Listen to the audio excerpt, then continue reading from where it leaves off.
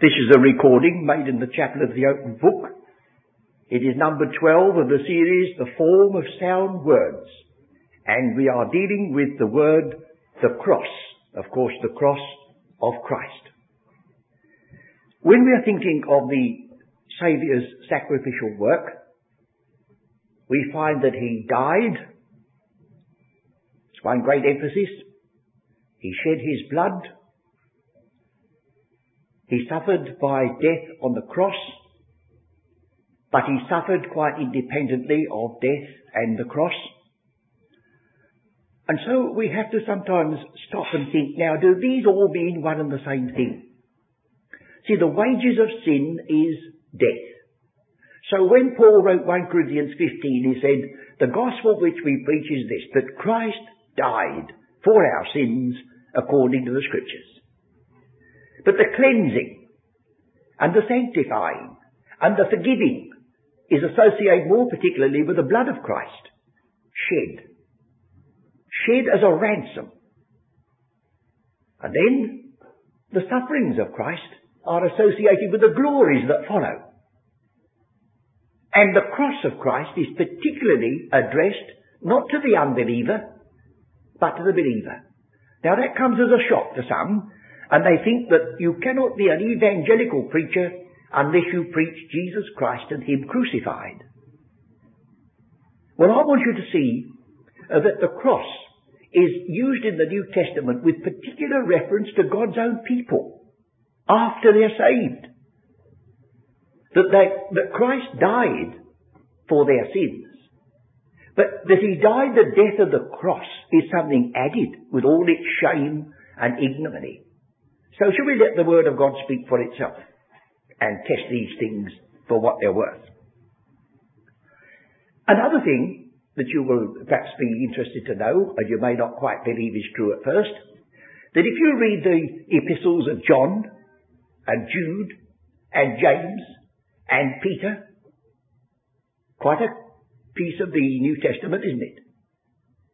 Peter, James, John and Jude, not one of them ever speaks of the cross of Christ. And then you say to me, I believe, I trust you do, that the epistle to the Romans is a very fundamental, basic epistle dealing with our salvation, our justification and our peace. Well, you can read right through that epistle and never once is the cross of Christ mentioned. The only reference is to the cross is in Romans 6, when it says that we have crucified the old man. Well, that's not an unbeliever. That is the struggle that goes on inside the heart of a believer. Now, you see, these facts, whether we draw the right deductions or not is another thing, but these facts are telling us that we must go a little bit carefully how we use and apply and deal with this great subject, the cross of Christ. In the first case, I want to turn to the epistle to the Galatians to make one connection. The epistle to the Galatians is possibly, I can't prove that in this few minutes, but so far as I'm concerned, I feel satisfied it is so, the first epistle that Paul wrote. And if that is the case, well, it lends point to the fact that here in this one epistle, two words are used and not one. Now you say, what do you mean by that? Well, supposing we look at chapter 3, verse 10. For as many as are of the works of the law are under the curse, for it is written, Cursed is every one that continueth not in all things which are written in the book of the law to do them. Now over to verse 13. Christ hath redeemed us from the curse of the law, being made a curse for us, for it is written, Cursed is every one that hangeth on a tree. Now, if you read the testimony of Peter, he says that Christ died upon a tree. He accuses them in the Acts of the Apostles. You hanged him on a tree. Now, the tree is Old Testament. And it was the evidence of a person who had so broken the law of Moses as to die under a curse. So the tree in Peter and the cross in Christ refers to the same feature. And in the same epistle to the Galatians, chapter 5, they that are Christ's, verse 24, have crucified the flesh with the affections and lusts. And in chapter 6, verse 14, but God forbid that I should glory save in the cross of our Lord Jesus Christ. So in this epistle, there's brought together the two. The Hebrew concept of the hanging on a tree, the Gentile concept of being put upon a cross. Now you may see on this table in front of you an opened book. Well, that is the Septuagint version. And I've opened it at the book of Esther, at chapter 7, and at verse 9. And I've marked a word, if any of you are interested to see for yourself, the one and only reference to the word crucify in the whole of the Old Testament. But here it is. In this Greek version of the Old Testament, we have the word crucify. Now, there's not a cross in view. Verse 9, chapter 7. And Harbona, one of the chamberlains, said before the king, behold also the gallows, 50 cubits high, which Haman had made for Mordecai, who had spoken good for the king, standing in the house of Haman. And the king said, hang him thereon. So they hanged Haman on the gallows. Now the word hanged in verse 10 is not the word hanged in verse 9. When the Jewish people are speaking, they use the ordinary word to hang on a gallows. When the Gentile king says hang, he says crucify. The one occurrence in the whole of the Old Testament where you've got the Greek word crucify. Well, now you see, to hang a person on a gallows by the neck and to hang him on a tree in another way is all the one and the same thing so far as the Bible is concerned. It's hanged on a tree or crucified. I hesitated about putting this symbol of the cross on this chart because I know some folks will go very much against and say, well, that's a Babylonian symbol that was used in ancient Egypt. Oh, yes, so it may be, friends. But there's only one way we can put a symbol of the cross, and that is to put one. The Romans weren't so particular with regard to this shape. Sometimes it was a stake, just only, just an upright stake. Sometimes it was like a capital T. Sometimes the beam across was movable up and down. And the thing is not so much what it looked like and its shape, but why. There are others who spend half their time arguing whether there was one thief on one side of the cross and one on the other, or whether there were two on one side and two on the other. And so far as I'm concerned, I don't mind. It's the one in the middle that matters to me. So we won't waste time over those incidentals. Well, now, we come next to the question, how is this cross used and where does it come in the story and what is its connection? Before we look at those which are intimately to do with ourselves in Paul's prison epistles, I want to get to them, let's get some idea of its use. And where shall we read about a cross, do you think, first of all? Well, you may say, well, I suppose somewhere where Christ is put to death. Well, that's what we might imagine, unless you knew your Bible. But we'll go a bit earlier than that. We'll go to the 10th chapter, I think it is, of the Gospel according to Matthew. We just read the 10th chapter. But, oh yes, I see. It's got a meaning long before Christ was crucified then. Oh yes.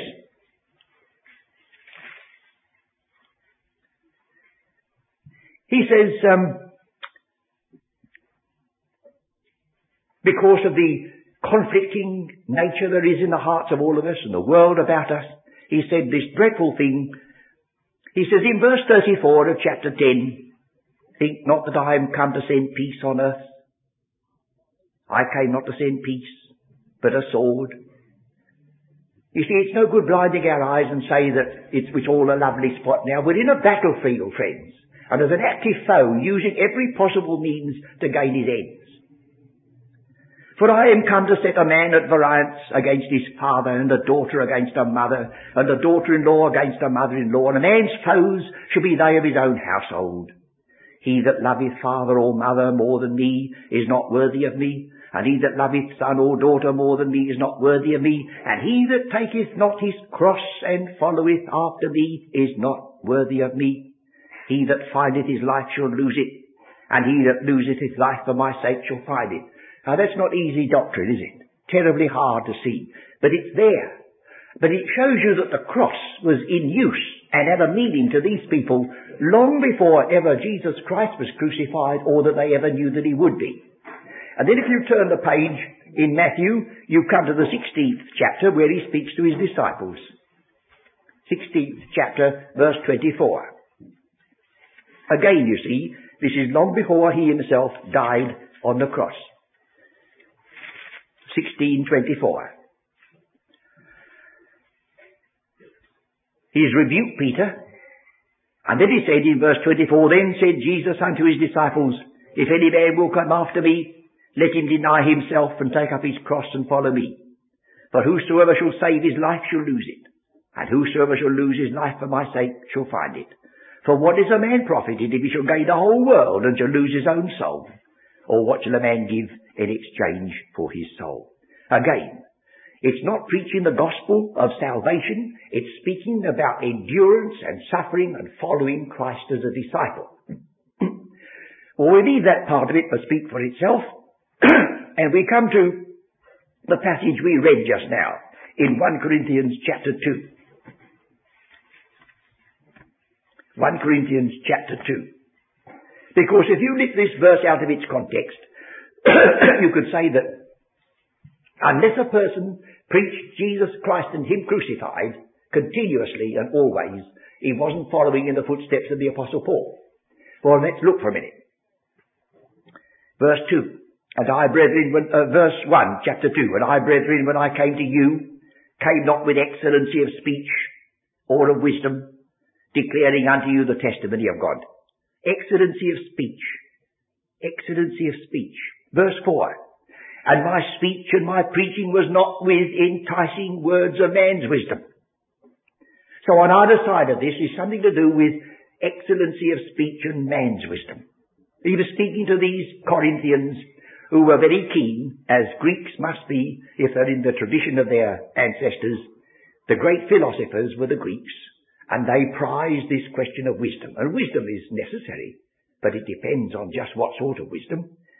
Oh, he said here, this is something which in your estimation is foolishness. To the Jew, it was a stumbling block. To the Greek, it was foolishness. To the Roman, it was weakness. It says in Corinthians, it was crucified in weakness. You see, there's the power and there's the wisdom and there's the religion of the world all looking at Jesus Christ and him crucified and saying, oh, it's impossible. We couldn't be saved by anything like that. Now, he said, I was coming to you, Greek-speaking believers, and you'll all say, oh, we're going to have a proper time when he comes. My, you'll be dealing with mysteries and teaching us these high doctrines. No, he said, no. Look at chapter 3.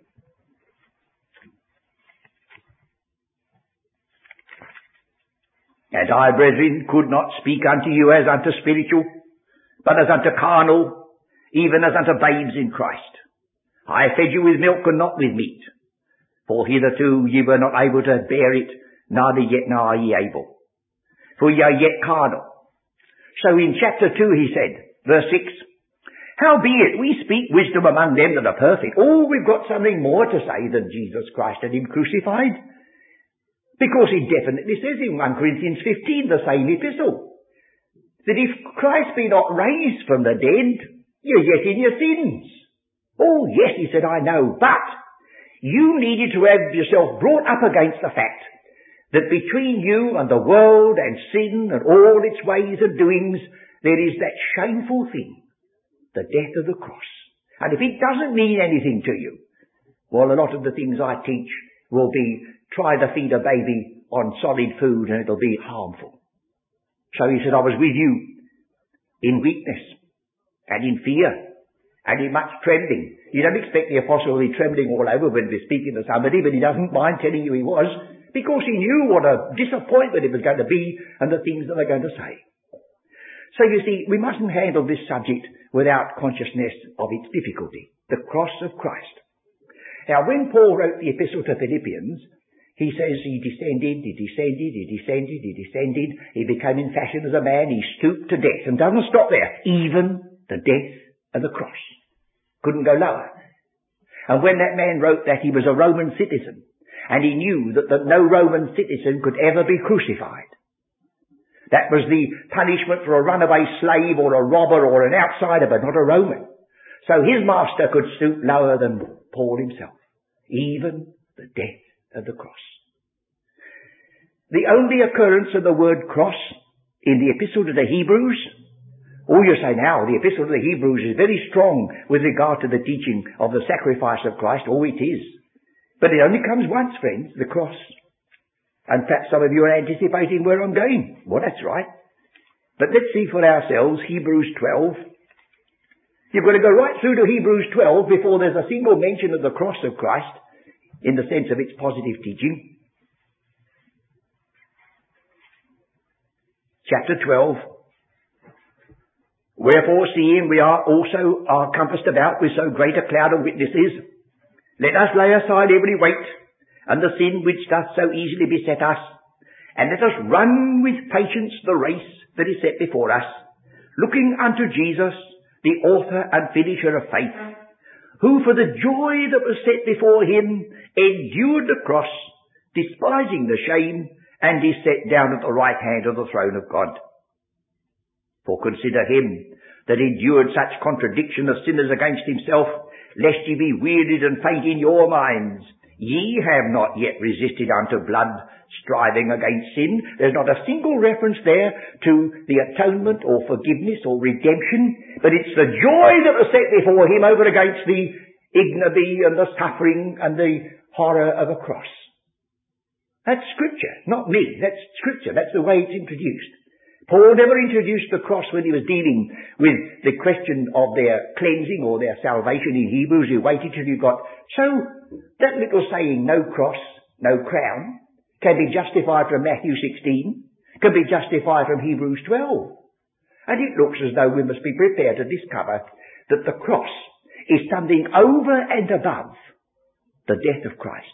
He died the just for the unjust to bring us to God. But he endured the cross as a special way of dying to set suffering and shame that we have to go through a little bit in this world over against the glory and the coronation that may come in the other.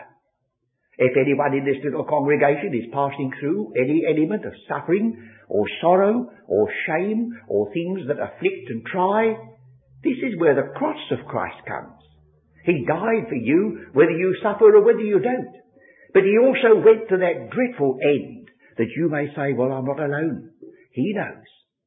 He loves. He cares. Nothing this truth can dim. He gives the very best to those who leave the rest with him, or leave the choice with him. It's good to know that we may not be able to say, well, all right, I know all about it. But we can say, well, he knows all about it. And so, we see this emphasis here in both Matthew and in Romans and in Hebrews and in Corinthians, that the cross of Christ is something you have to bring to bear upon a believer. Now, in Galatians, you will see that it has to do with what is called the flesh, that is to say, those things which appeal to us in our old nature, and the world outside, which is always beckoning and crowding in. Let's look first of all at the positive side, Galatians chapter 2. Paul is having an argument with Peter. Peter has dissembled, acted hypocritically as the word is. He's gone over a little bit when a contingent came down from Jerusalem and intimidated him and others. And he withdrew. He was sitting with the Gentiles. He was thinking, well, we're all saved by the same Christ. But so Paul had to speak to him. And he said, verse 19, this is my position, Peter. For I, through the law, am dead to the law, that I might live unto God. Well, how's that, Paul? You're still living. He said, when Christ was crucified, he was hanged upon a tree and brought the curse of the law to an end for me, and I'm reckoned to be there. So he says, I not merely am crucified, this is the perfect tense. The perfect tense is, I have been, and all its effects still continue. The classic example is Pilate's word to the Pharisees and the high priests who wanted him to alter the inscription over the cross of Christ. He says, what I have written, I have written. That means get out. I'm not altering it. So I have been crucified with Christ. Nevertheless I live. Yet not I, but Christ liveth in me. And the life which I now live in the flesh, this is not merely in the spirit, or in a spiritual realm, or up in glory, now here in this life. The life I now live in the flesh, I live by the faith of the Son of God. Not my faith in him, but his utter faithfulness. The faith of the Son of God, who loved me and gave himself so far as to descend to the death of the cross for me. That's love, isn't it? To go to that depth. It would have been love to have descended to this earth and become the greatest prince that ever walked its streets for the Son of God to stoop to the earth. It would have been love to have done what he did and go and live in Nazareth. That would have been wonderful. But he went further. He died as a criminal. He died as a felon. He died with all the ignominy and shame of crucifixion. And that's the stress we have on this very act of his in the Scriptures. Well, now let's turn our attention. There's one other passage which is a little bit challenging. That is in the Acts of the Apostles, where Peter is speaking. The Acts of the Apostles in chapter 2.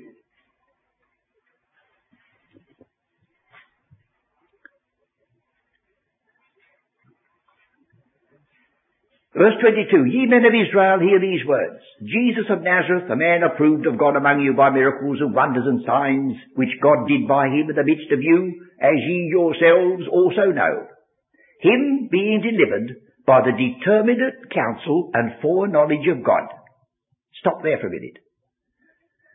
It was no accident that Christ died.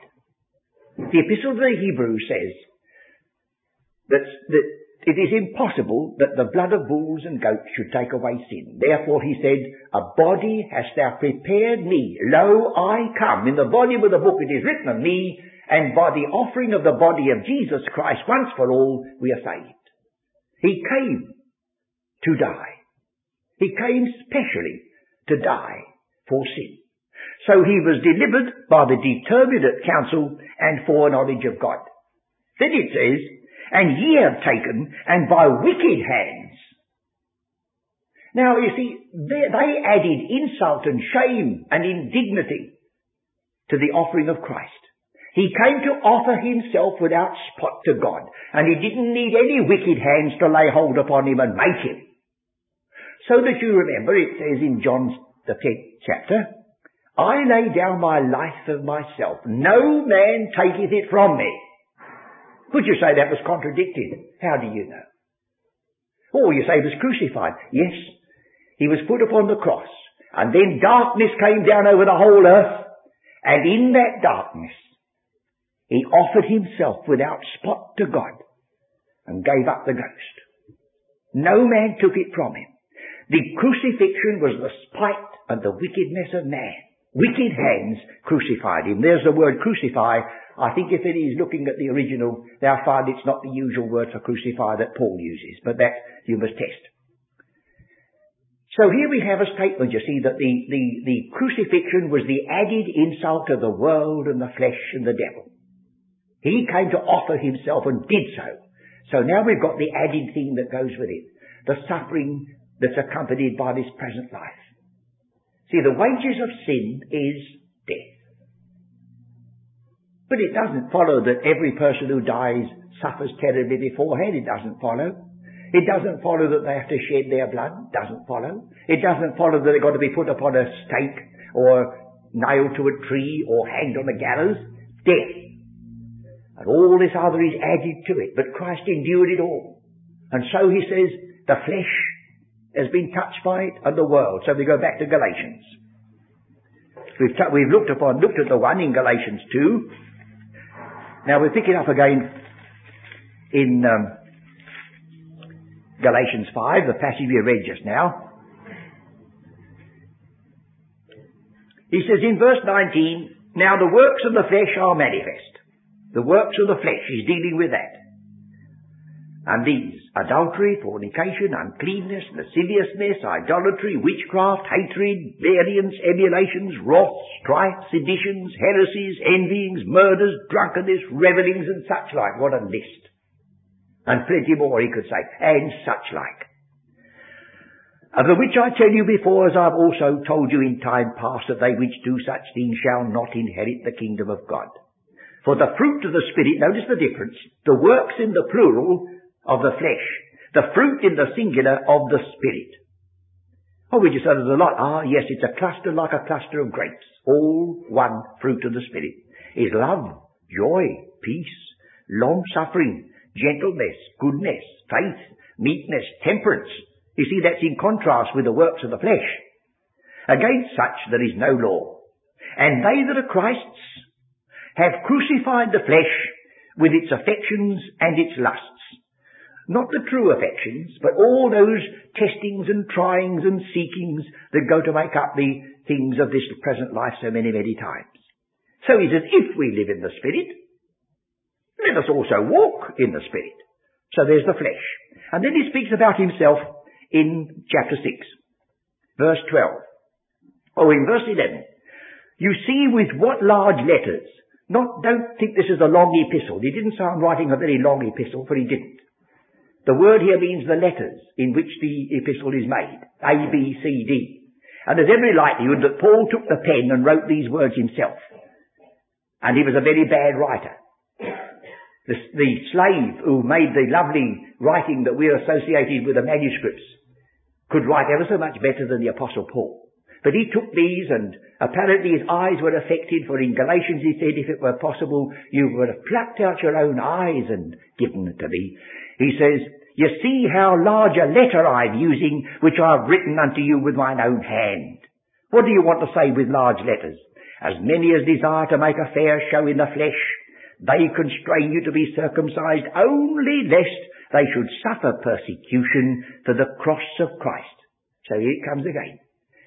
Suffering for the cross of Christ, avoid it by taking this upon you instead. Then, verse 14.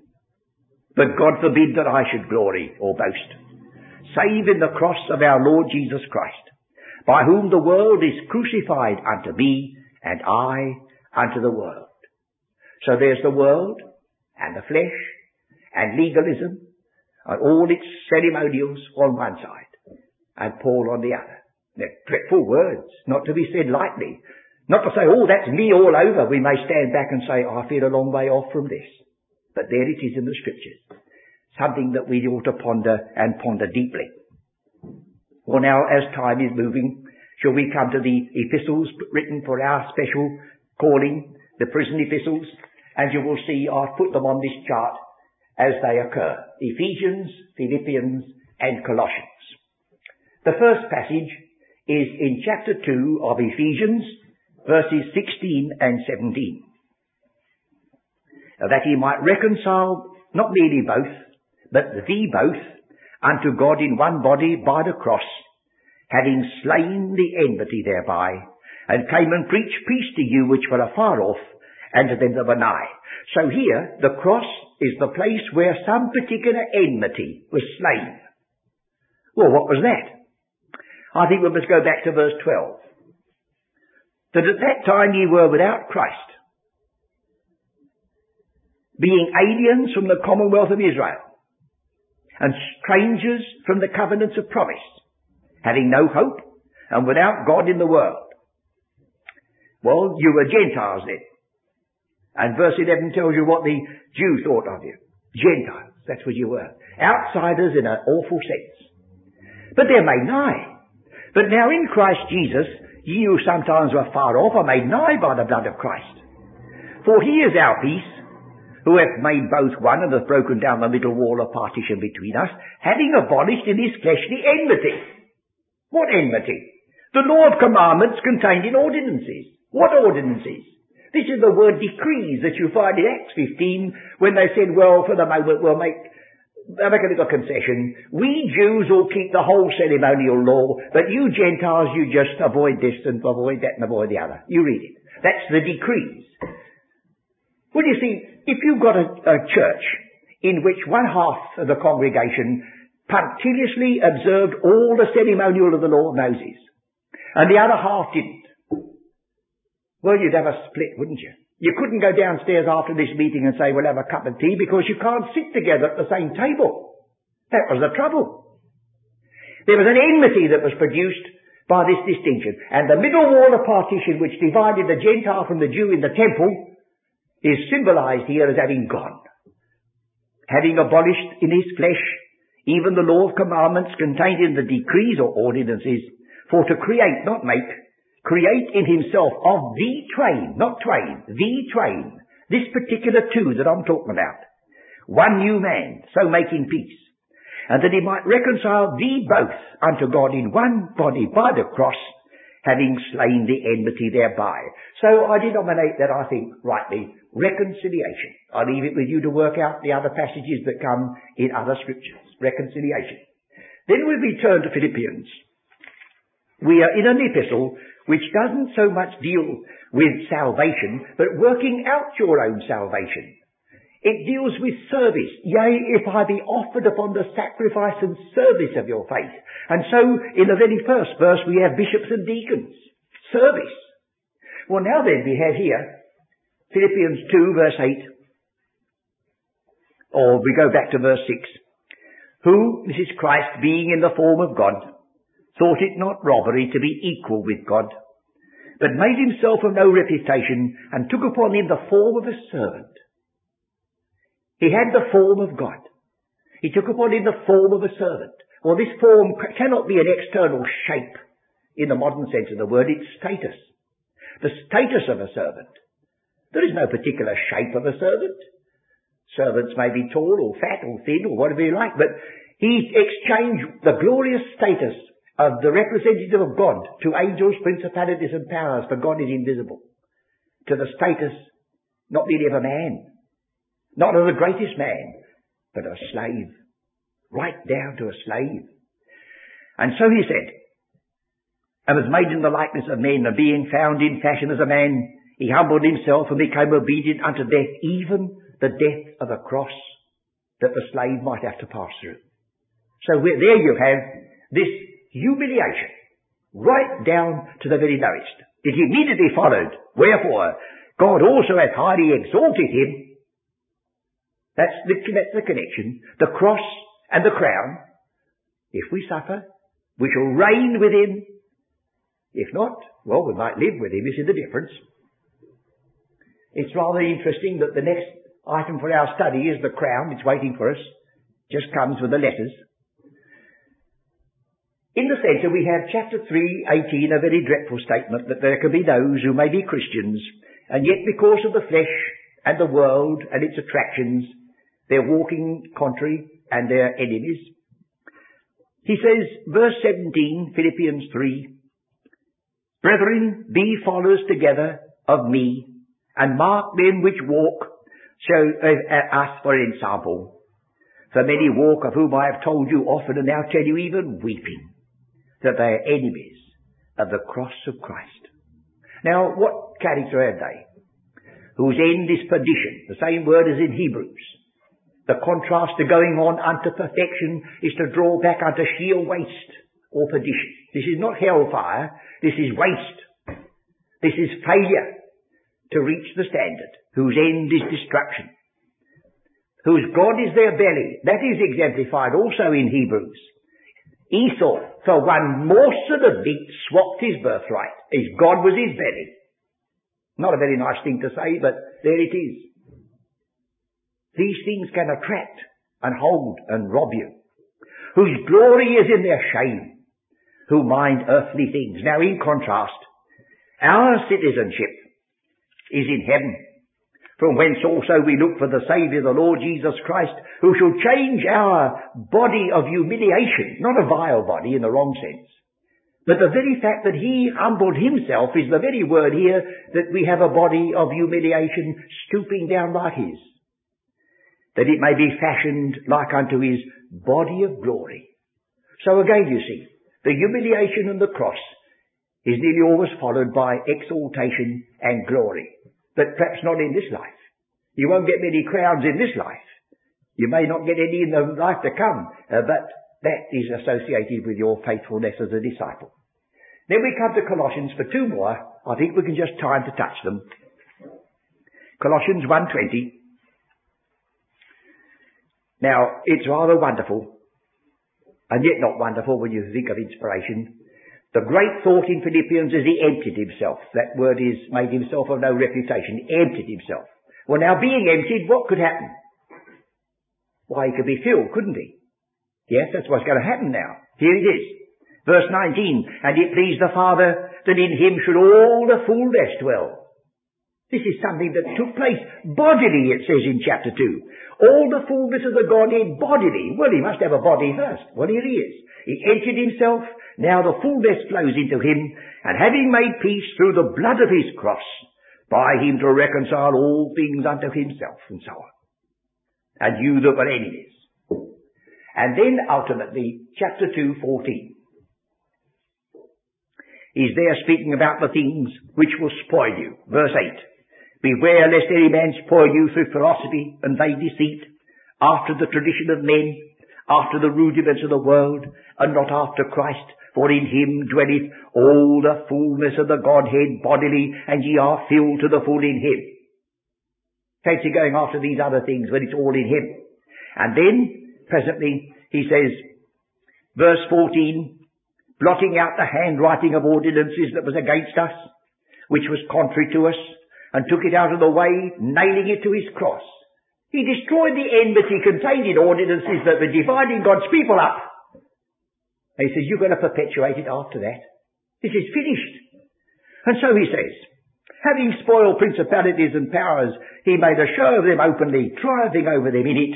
Let no man therefore judge you in meat, or in drink, or in respect of a holy day, or of the new moon, or of Sabbath days, which are shadows of things to come. The body is of Christ.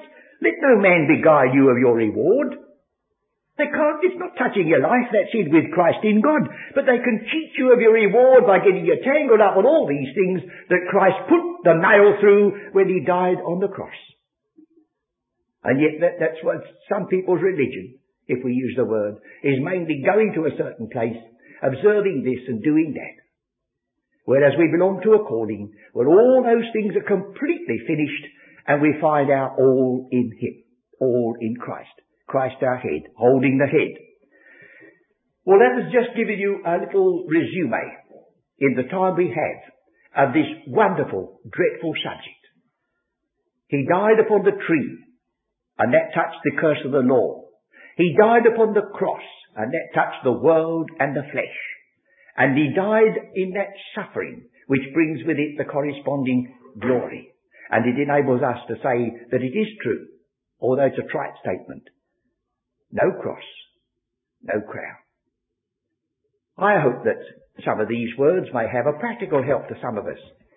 There's very few of us who go through this life without coming up against some of the thorns, some of the sorrows, some of the things that are saddening. But we remember that he went before every part of the pathway. And we are among those who belong to him. He suffered for us. He knows, and if for the time being it's hard, remember, we could always say to ourselves, weeping may endure for a night. It may. But joy cometh in the morning.